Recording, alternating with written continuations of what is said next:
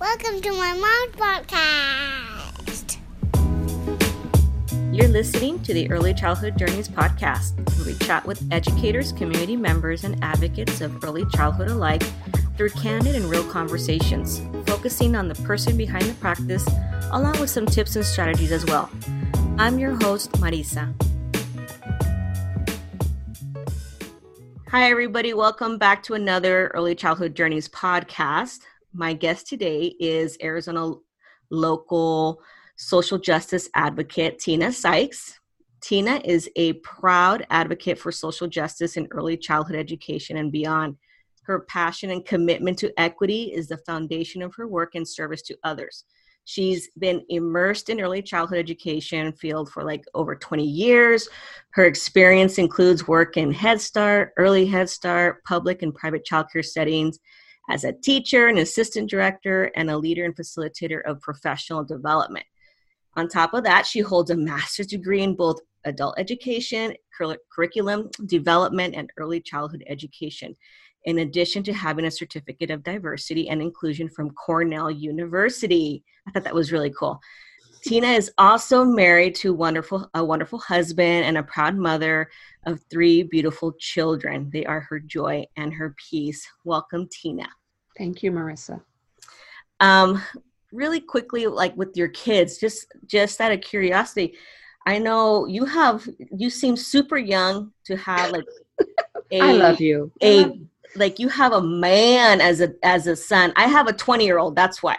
Yeah. And everybody always oh, Marisa, how I'm like, well, it's because I started at 13, which I'm just I'm joking. No, I mean, I had her in my early 20s. And then I have a 6-year-old. So that's why I have a huge gap. So just for our listeners, tell me the ages of your kids. Well, my son is my grown man, Elijah. He is 23. And then I have a 16-year-old, soon to be 17, Kaya, who will be 17 in, what's today, June 3rd, 4th? June 4th? Well, June 21st is her birthday. Wow. So on June 1st, she walked in and said, in 20 days, it's my birthday. And then I have my youngest, Journey, who is 11. So big age range. Yeah, that's a big age range. I just wanted to commend you for that, by the way. I just think that's cool. So we've been talking about, Tina and I, just offline, just about the current events that are happening right now with just the recent, I'm just going to say it, the recent murder of George Floyd. Thank you for saying his name, Marisa. That's important. Yes. We must say their names. Thank you. As of today, I know on the news, all 4 officers have been charged. Since then, for those of you that have been under a rock that are listening to this, there's been a lot of protesting, a lot of vocal communities, and I think also a lot of unity amongst our Black and Brown communities, and hopefully some brave white allies. And I've been doing a lot of calling out with that on my own social platforms. So I was talking to Tina about what was going on, and we were both just feeling the heaviness of it. And I was saying to her, let's talk about this on the podcast. I think this is important, but not just this, but I want to talk about how I connected with you and the important work that you've done and why you're so passionate about social justice. Okay. Give me a little bit, today on your social media handles, tell us about that so folks can get a glimpse of what you were doing. So I have been feeling, as a lot of us have been, really heavy. It's heavy right now. It's heavy. I'm sad. I'm crying. I'm trying to hold it together at work.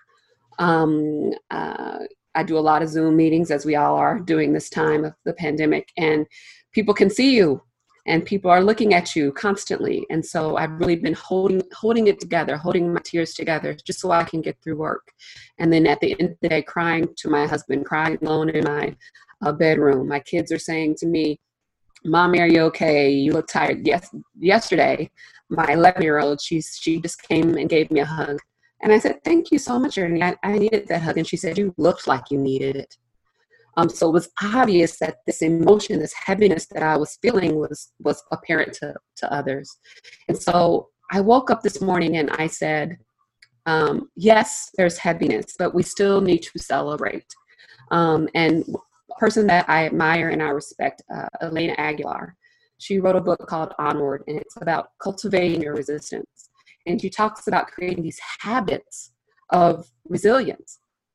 And one of the habits that she talks about is celebrating and appreciating.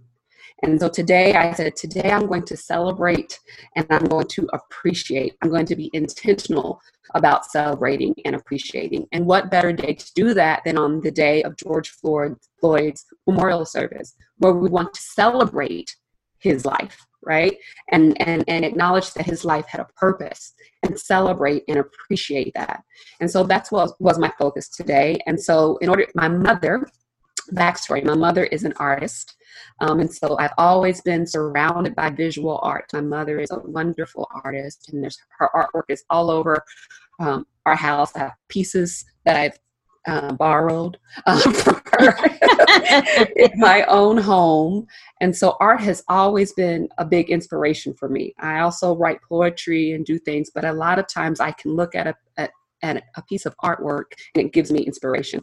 And so today for social media, I decided to every hour celebrate and appreciate Black love, Black joy, Black family, Black community, Blackness, Black culture through art. And so every hour I'm posting just an image of an artist that inspires me, just to celebrate and appreciate that gift. Because in the midst of all of the sorrow, in the midst of the suffering, in the midst of the injustice, in the midst of it all, there is still joy. There is still joy. Absolutely. And for those of you that are curious about some of that art, I'm going to share the ones I think you have some of those that are public, especially your mom's art that I saw. That was beautiful. I'm going to share it onto my Early Childhood Journeys Facebook page, because that's where she's posting. So for those of you that are curious to see the timeline today, I wasn't able to be on during the day because I'm at work today with the kids, but I saw briefly during my lunch, and I'm like, oh, this is lovely. This is exactly how we should be doing it today, and celebrating that. Mm-hmm. Tell me a little bit about, we talked about the connection between like racial justice and social emotional development. I know I've said there's a lot of self-love that has to also be incorporated within like anti-racist work. Oh, yes. And yeah, go ahead. Well, it all begins with self, like that self-awareness. It begins with self. And I think we have to, as adults, we have to pour into the children, right? And so for me, as a mother of Black children, I am constantly pouring into them. You are beautiful. You are worthy. You are smart. You're intelligent. You can do anything you set your mind to, right? And so I think we have to, and not just children of color, but particularly children of color, because they hear those different messages outside of their home. So it starts at home for me. You have to pour into your children, right? And so for me, that's pouring into my Black boy and my Black girls to let them know that they're worthy. And so when they go out into the world, they walk with that. So no matter what hits them, they know I'm worthy, I'm beautiful, I belong here, I'm intelligent, I can do all things, right? And so it's important that we think about that when we think about social justice, because it's hurtful. Racism is hurtful, right? Sexism, genderism, all of that is hurtful. So when we think about social justice, for me, it's also, I want to point out, though we're talking about racial justice, it's not just about racism. There's so much more. I've been really focused also on gender diversity and exploring that and what that looks like in early childhood. So it's that intersectionality, right, of all those pieces that we bring to the table. So that social emotional piece is so important because it is the foundation of learning. Everything begins with self, and you have to start there in order to grow, in order to learn, and in order to develop. I think I answered your question. Yeah. You know, the other thing that Tina and you and I were talking about was, I guess for me during this whole process, all of these events, it's not something that I just recognized, but for me, it's just something that just kind of just did it for me. I'm like over it. I was really disappointed in some of like the lack of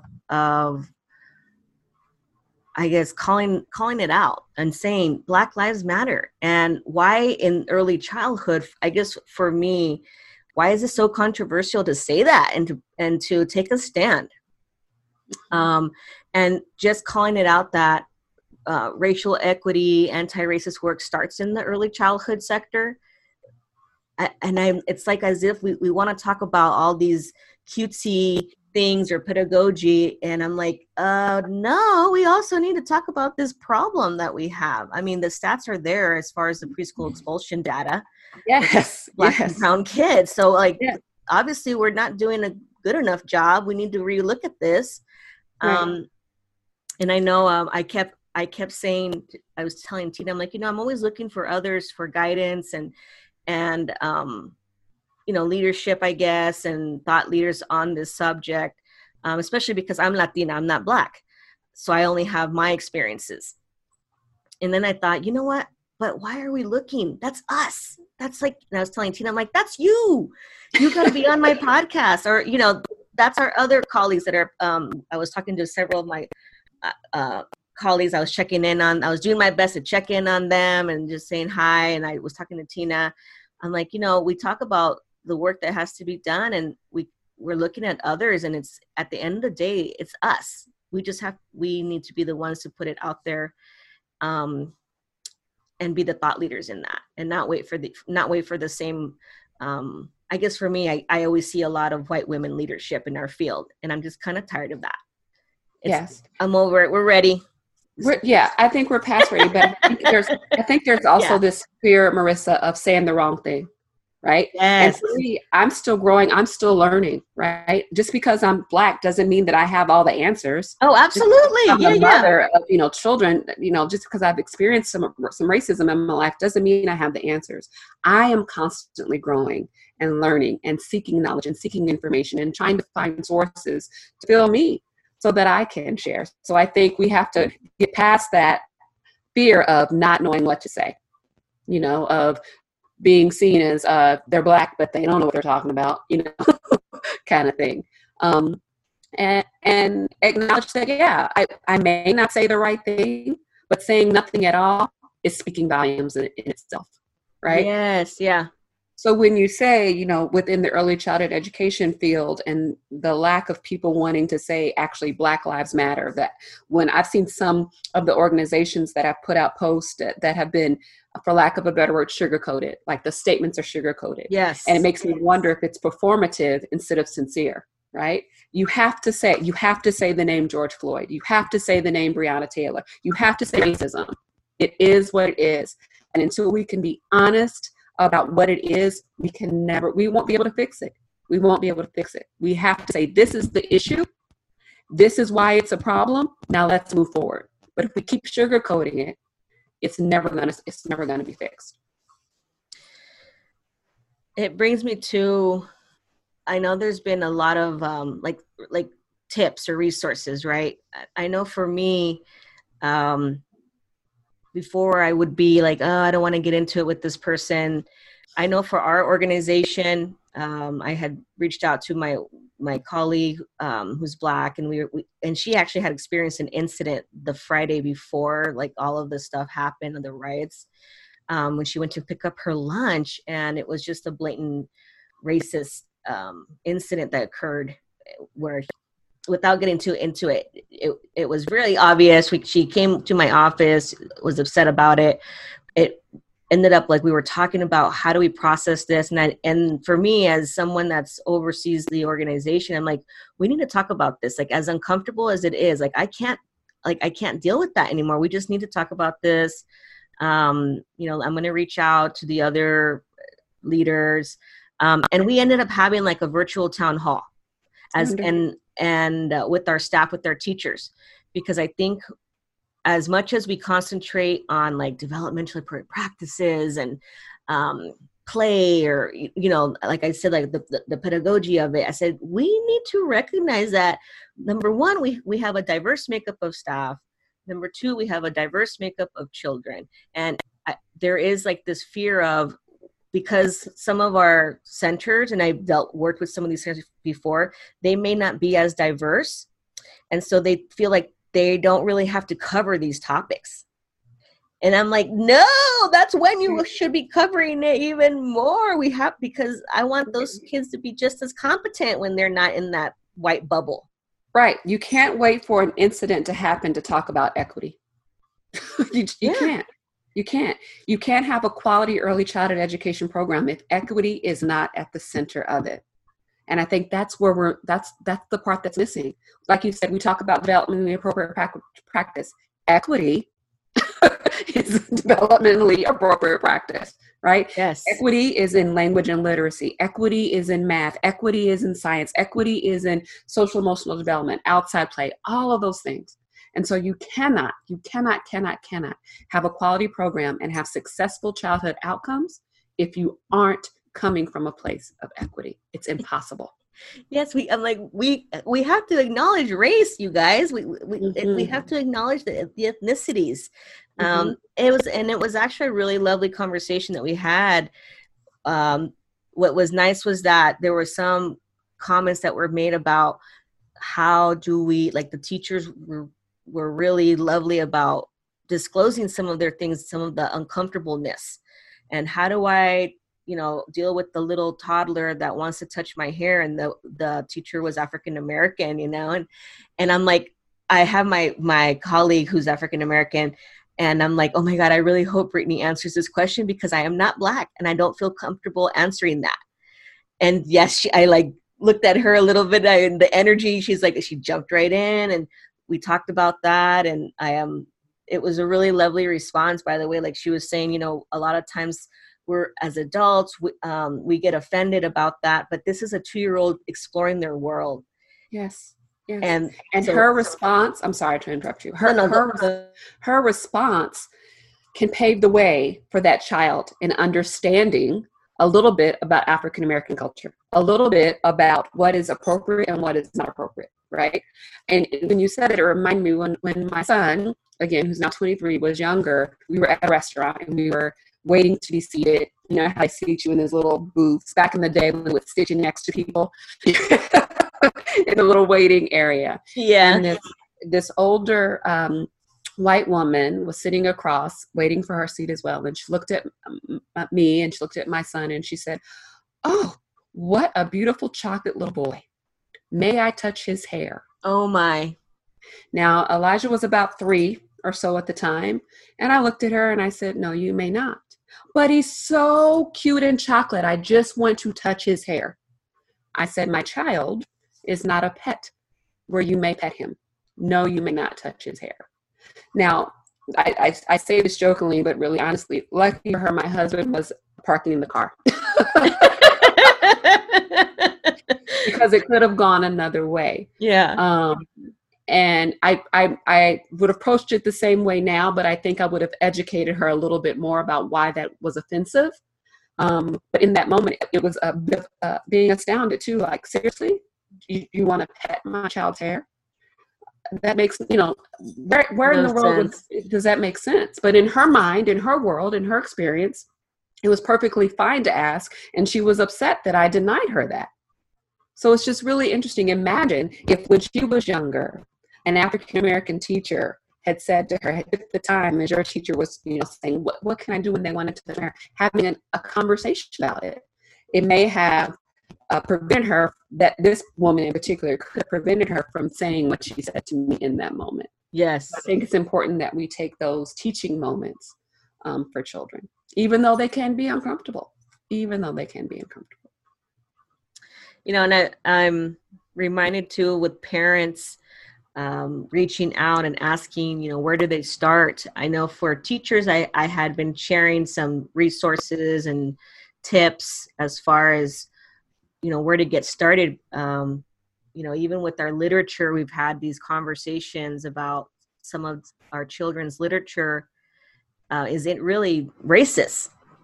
are really grounded on some racist stuff, but because it's so embedded. And I remember, and one of the resources I'm going to give you guys too, our listeners, Ijuma Jordan is really another phenomenal social justice Black woman. Yeah. Love her stuff as well. And we've talked about this, about some of these books, where they, where they come from.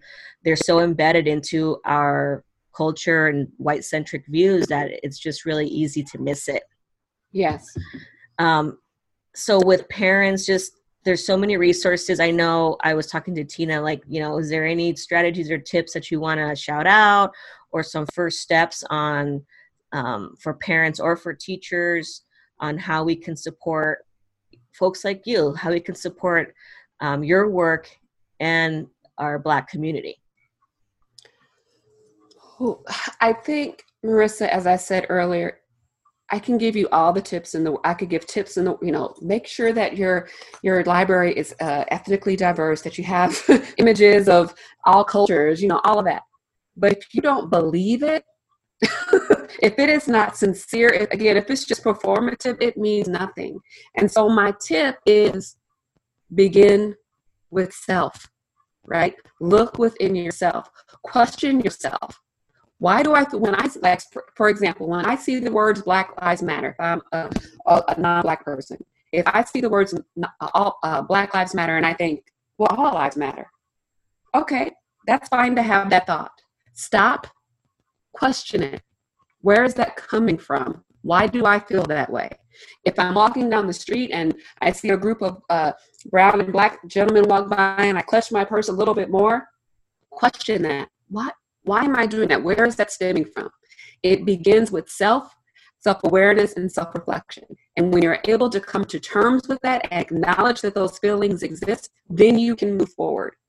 But if you are not acknowledging what's happening within yourself, you're not bringing your authentic self to the classroom.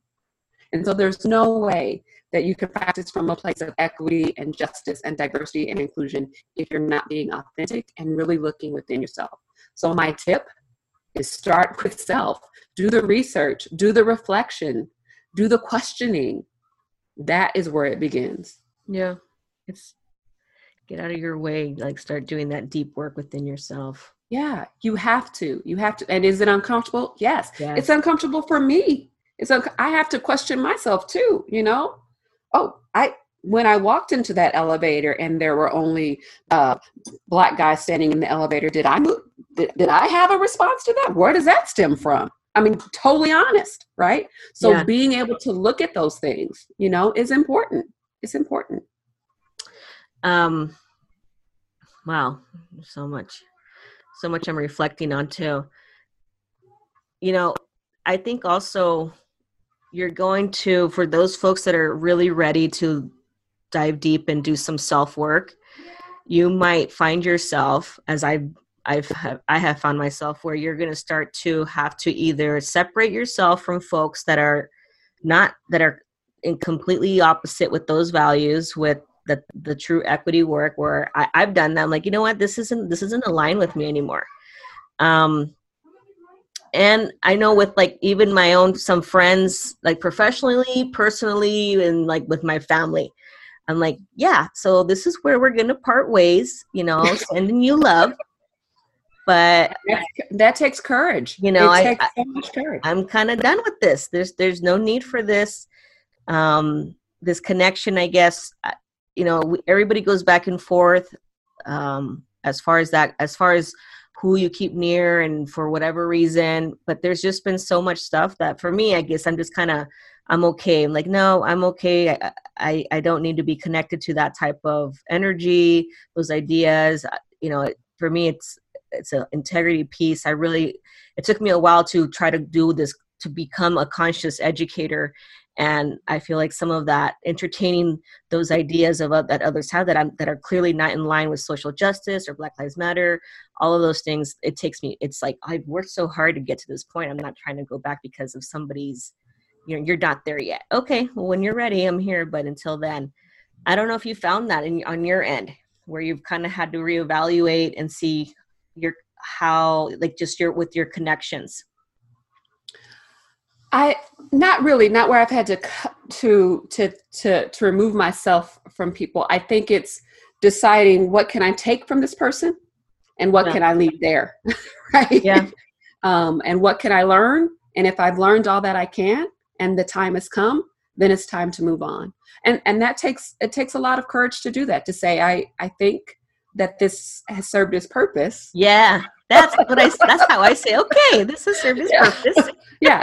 It's served and not in a negative way or, but I've gotten what I can. I think you've gotten what you can. And so we're going to go our separate ways, but on the same path, but in different directions, if that makes sense. Yes. Yeah, absolutely. I'm going to put some resources that I've been posting. I'm doing Ijuma Jordan's Listen to Black Women Challenge this week. Wonderful. And I'll post some of those websites. I know one of them is Dr. Kira Banks, her podcast called Raising Equity. Aside from my podcast you should listen to that one. Raising Equity is really, I love it. I saw, I think it's pronounced Kai from Woke Kindergarten, kindergarten teacher. She's doing some really cool stuff online as well for those folks that are listening. Woke Kindergarten. And then here locally, I wanted to highlight, and I am going to be honest, I have a total bias for this organization called Indigo Cultural Center, founded by Dr. Eva Marie Shivers. Mm-hmm. I always talk about how here in Arizona, I want us to be able to not just be known for, our early childhood general work, but our social justice within early childhood that includes a social emotional piece, our racial equity work, and Indigo Cultural Center is certainly one of those. Yes, and it's really hard to find, unfortunately, that interconnection for social justice, racial equity, and social emotional development. And Eva and Indigo, they do a wonderful job of doing that research. Right? Yeah. Eva has been my mentor for a very long time, and wise beyond her years, and lives and breathes the work. So definitely a wonderful, wonderful local resource. Yeah, and for those that are listening, I shared her post. She did a reflection, and I thought it was just really thoughtful, reflection, and I shared it on the Early Childhood Journeys Facebook page. So with that, pause right there real quick, Marissa. Yeah. Just Eva used those words, in this moment, right? Yeah. And I think about that so much because I've been saying that when my friends have reached out to me and asked me how I am, prior to Eva's post, but it really brought it out. I would say, in this moment, I am. And then whatever I was in that moment. In this moment, I'm well. And that moment may last 10 minutes. It may last 2 seconds. But in this moment, I am well. Or in this moment, I am sad. In this moment, I am frustrated. I'm happy. Whatever it may be. In this moment, I'm celebrating and appreciating. Right? But I think it's important that we take it moment by moment. Because things change. Our emotions change. Right? And that's okay. There's no such thing as a bad emotion, right? We're entitled to feel how we feel. Another person that I respect and love tremendously is Dr. Estela Garcia. And Estela states, you have to welcome in those emotions. You say to them, well, hello, frustration. Welcome in. Well, hello, hurt and pain and suffering. Welcome in. What have you come to teach me? And then sit and learn from it. We can't push those things away because they make us uncomfortable. We're fearful of those things, but we have to sit in those emotions so that we can grow and that we can learn from them. Yeah, absolutely. Absolutely. Okay. It's a lot to take in. I hope our listeners were taking notes. Some reflection, self-reflection. It's a good thing people can record and re-listen to all of that. I know. It's a lot. Anything else before I let you go? Thank you so much for coming on. Seriously, thank you so much for coming on. I appreciate you. I'm transparent. So when I will be honest, when Marissa said, let's do this, I was like, and not that's most of the people. Trust me, you're not the only one. Yeah. I don't know. And part of it was and I think I said this to you, Marissa. Yeah. I don't know if I'm in the best headspace for this. I'm heavy. I just don't feel right. And then I also have, like we talked about earlier, this fear of what if I say the wrong thing? What if I don't want to stir people in the wrong direction. But I thank you for using your voice, using your platform to stand up for what is right for not just children, but for everyone. And so I don't take that for granted. I don't take it lightly. And so thank you for being you and your true, authentic self, because we need people like you. So thank you very much. Thank you. See, it wasn't so bad. I mean, we're having a conversation. And I tell her, I'm like, we're having this really great discussion. I'm like, this is what we want to talk about. Like, this is exactly it. That's this. Don't say anymore. We're going to say it on the podcast. This is good.